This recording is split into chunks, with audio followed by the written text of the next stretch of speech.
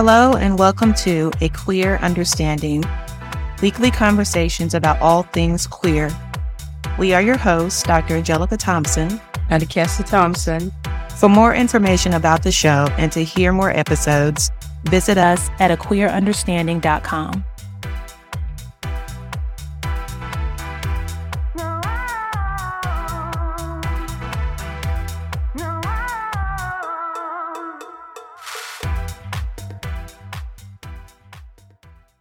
Catherine Sullivan, B.S., works as an epidemiology research associate at Vitalant Research Institute, the research arm of Vitalant, the blood collection organization. Catherine is a study coordinator for the Advanced Study in Memphis, an FDA-funded pilot study to consider new approaches for selecting gay and bisexual men to be blood donors. Catherine is here to tell us all about this study. Here's our conversation. Welcome, Catherine. Thanks for being on. Thank you for being here. Thank you for having me. Yeah, so I'm really excited to talk to you. Why don't you start by telling us a little bit about yourself and the work that you're doing? Okay, awesome. So my name is Catherine Sullivan, and I work for Vitalant Research Institute, which is a research organization based in San Francisco that is connected to Vitalant, the blood bank, which has branches nationwide, including in Memphis. And I am the Memphis study coordinator for a study called the Advanced Study, which is an FDA-funded pilot study that's going on in 8 cities currently. And we are hoping to provide data to the FDA to possibly change the MSM blood donation policy, which in this case, MSM, the men who have sex with men blood donation policy, which is currently a 3-month deferral. Explain that a little bit more. So if a gay or bisexual man is sexually active and presents to donate blood, if they have been sexually active within the last 3 months, they'll be asked not to donate. Okay. How long has that, is that an FDA regulation? Yes, this is an FDA regulation. Okay. What got you interested in this work or this project? I have been interested in public health for a long time and have worked in different aspects of that. My undergrad is in biology and anthropology and sociology. And right after I graduated school, I was an ER scribe. And then most recently was a COVID-19 contact tracer.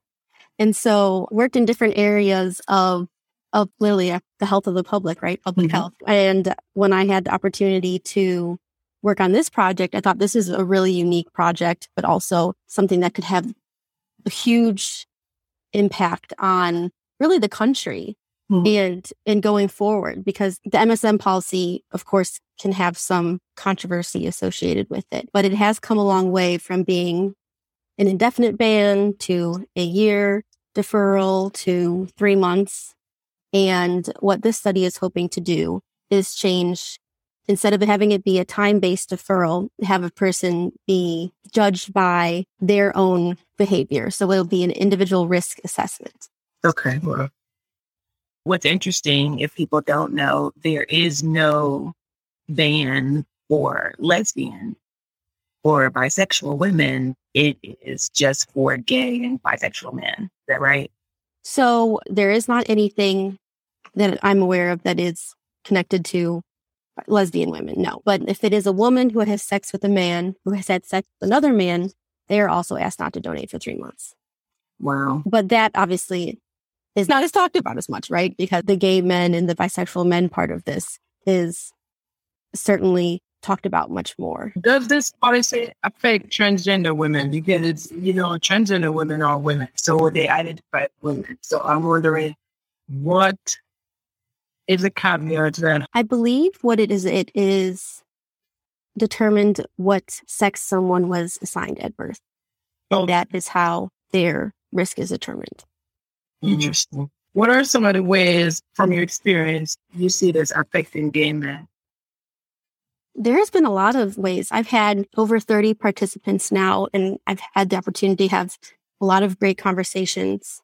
And many have opened up to me to tell me why they decided to participate in this study. For some, it was they really just want to help and they want to be able to donate blood. Maybe it was because someone in their family needed a blood transfusion or had leukemia, or something like that. Also, the aspect of maybe they were in high school and, a lot of schools do blood drives, right? Well, if they're sexually active at the time, that might have been the first time that they realized that being a gay or bisexual man, it has practical effects where they were turned away, where people at workplace, if there are blood drives at the workplace, same thing.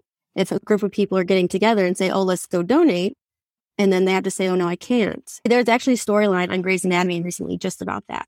That's actually how I knew about it. I embarrassed, I was not aware before until that episode. I was like, wow.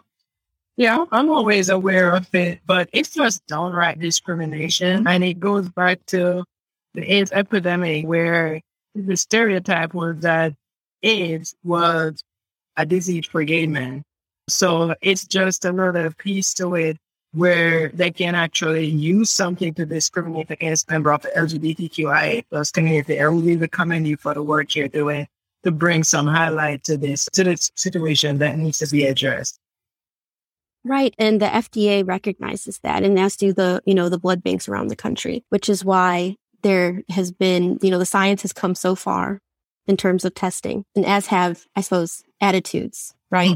And so it is the right time to be able to do something about this, especially because many other countries around the world are changing their policies. The UK, I believe it was last summer, changed their MSM policy to be more open. I can't remember the details of it, of how they changed it exactly, but it praised for being more inclusive. And that is what, is the end goal, because when more people can safely donate blood, we all benefit. So at the end of the day, if this study is successful and we can provide data to the FDA that lead them to change the policy, then we all can benefit, especially as blood shortages can be pretty prevalent. Do you know what led to their willingness to actually explore alternatives to the current guidelines? I don't actually. I know that this study has been in the works for several years, and it was actually supposed to launch in 2020. And of course, the COVID pandemic sidelined. But I know that unfortunately, the FDA is a very risk-averse organization. Not necessarily unfortunately, but it is just the fact, right? And so things move very slowly. But I think it's a combination of the HIV testing becoming more and more precise, attitudes changing, and probably public pressure as well, that we need to do something about this. It's not fair that people are turned away because of their identity and they're not being equally judged by what their behavior is. Exactly. Remind me again how many states are participating, and do they have a particular goal for how many participants? Yes. So this study is actually being run by 3 blood banks across the country: Vitalant, One Blood, and the American Red Cross. And it is being held in 8 cities. So each blood bank is in charge of a couple cities. So Vitalant is doing the study in San Francisco, Memphis, and then Baton Rouge and New Orleans. And the American Red Cross is doing the study in Washington, D.C., Atlanta, and Los Angeles. And One Blood is doing the study in Orlando and Miami. Okay. And what exactly does participation look like? What could someone who is interested in being a part of the study expect to experience? So the study is appointment-based, and there are 2 appointments as part of the study, an enrollment visit and then a follow-up visit. Total would be between an hour and a half of someone's time, and they are paid. So if someone is interested, they can go to the website, advancedstudy.org, and then scroll down to the map and then choose Memphis and then make an appointment with me. Since I'm the study coordinator, I'm the one that is doing the study visits. And at the actual day of the study visit is a series of questionnaires, an eligibility questionnaire, and then the actual advanced questionnaire, which are the questions that are being tested in the study. And then is a small blood draw. It's just 18 milliliters. And then after that, we schedule a follow-up visit, and they are paid. The blood is tested for HIV and tenofovir, which is one of the drugs in PrEP. And people do not have to be on PrEP to be part of the study. It's just one of the variables being tested. Okay. So other than the criteria of a man having sexual run within the last 3 months, what are the other criteria? So to have been sexually active with another man in the last 3 months, like you said, to be between the ages of 18 and 39, and to live in the general metro area of one of the cities that I mentioned. Those are the basic criteria. If someone meets those 3 things, then they should sign up for an appointment. How long is this study going to be going on? So the study has been going on in Memphis since June of last year. And across the country, we are hoping to get to 2,000 participants total and across all the sites. And the study will enroll through the end of September. So the end goal is to make it so that gay men can give blood just as any other groups, right?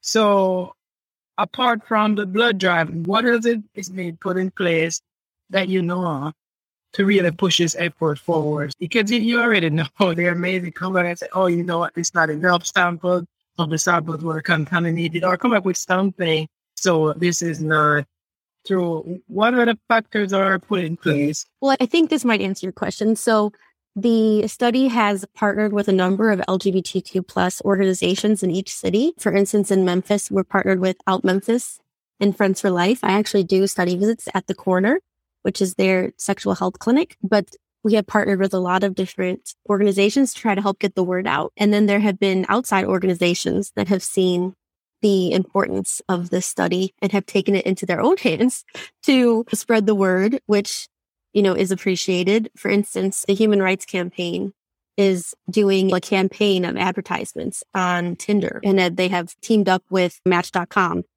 to do advertisements on Tinder about the study to let more people know about it. Oh, wow. Okay. How can someone volunteer if they want to help out? Do we have volunteer opportunities? Well, one way that people can help is to spread the word about the study. If you have a friend who you think might be eligible or might be interested in helping change this policy, telling people about it, posting on social media, just having conversations with your friends, that is something that can be very impactful because so many people have learned about this study through word of mouth. We actually ask people how they've learned about the study. And time after time, people say that they have learned about the study through either a conversation with a friend or an acquaintance. And so especially hearing information from somebody you trust makes a big difference. So if you say, hey, I think that this would be very important to change this policy, and then tell your friends to sign up for the study.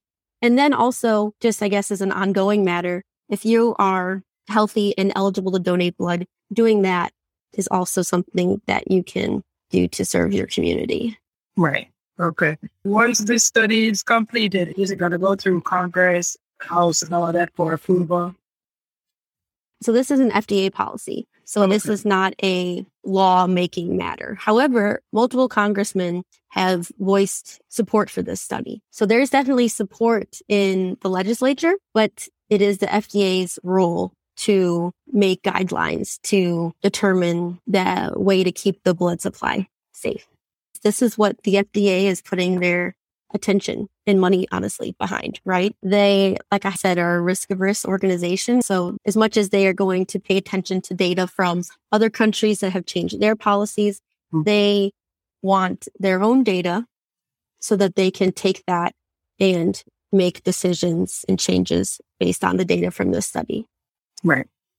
And this is a pilot study. So there is the possibility that the FDA will then later on want to do a larger study.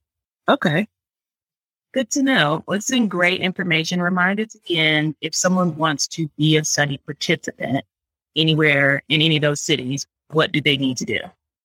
So first thing is to go to advancedstudy.org to sign up for a study appointment in your city. So if you are a gay, bisexual man between the ages of 18 and 39, and you're interested in becoming a blood donor and want to make a difference for your community, this is one great way to do that. Great. Okay, sounds good. Thank you, Katrin, for being on today. We really appreciate you coming on, bringing some good news that there is some light at the end of the tunnel, because this has been an ongoing issue of discrimination against the community, and it's time. It's 2022. It's time for something to change. And the work you're doing, we really appreciate it. And we're going to push it as much as possible and get the word out there. So listeners, there you have it. Katrin Sullivan, Epidemiology Research Associate Vitalant Research Institute. Thanks again, Catherine, for being on. Thank you so much for having me. And thank you for shedding light on this important topic.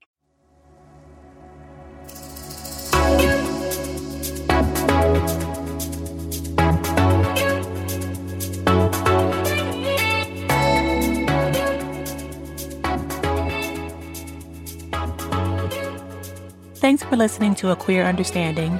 We hope you heard something that resonated with or inspired you. Join us next week, right here at A Queer Understanding. And as always, live your truth and be unapologetically you.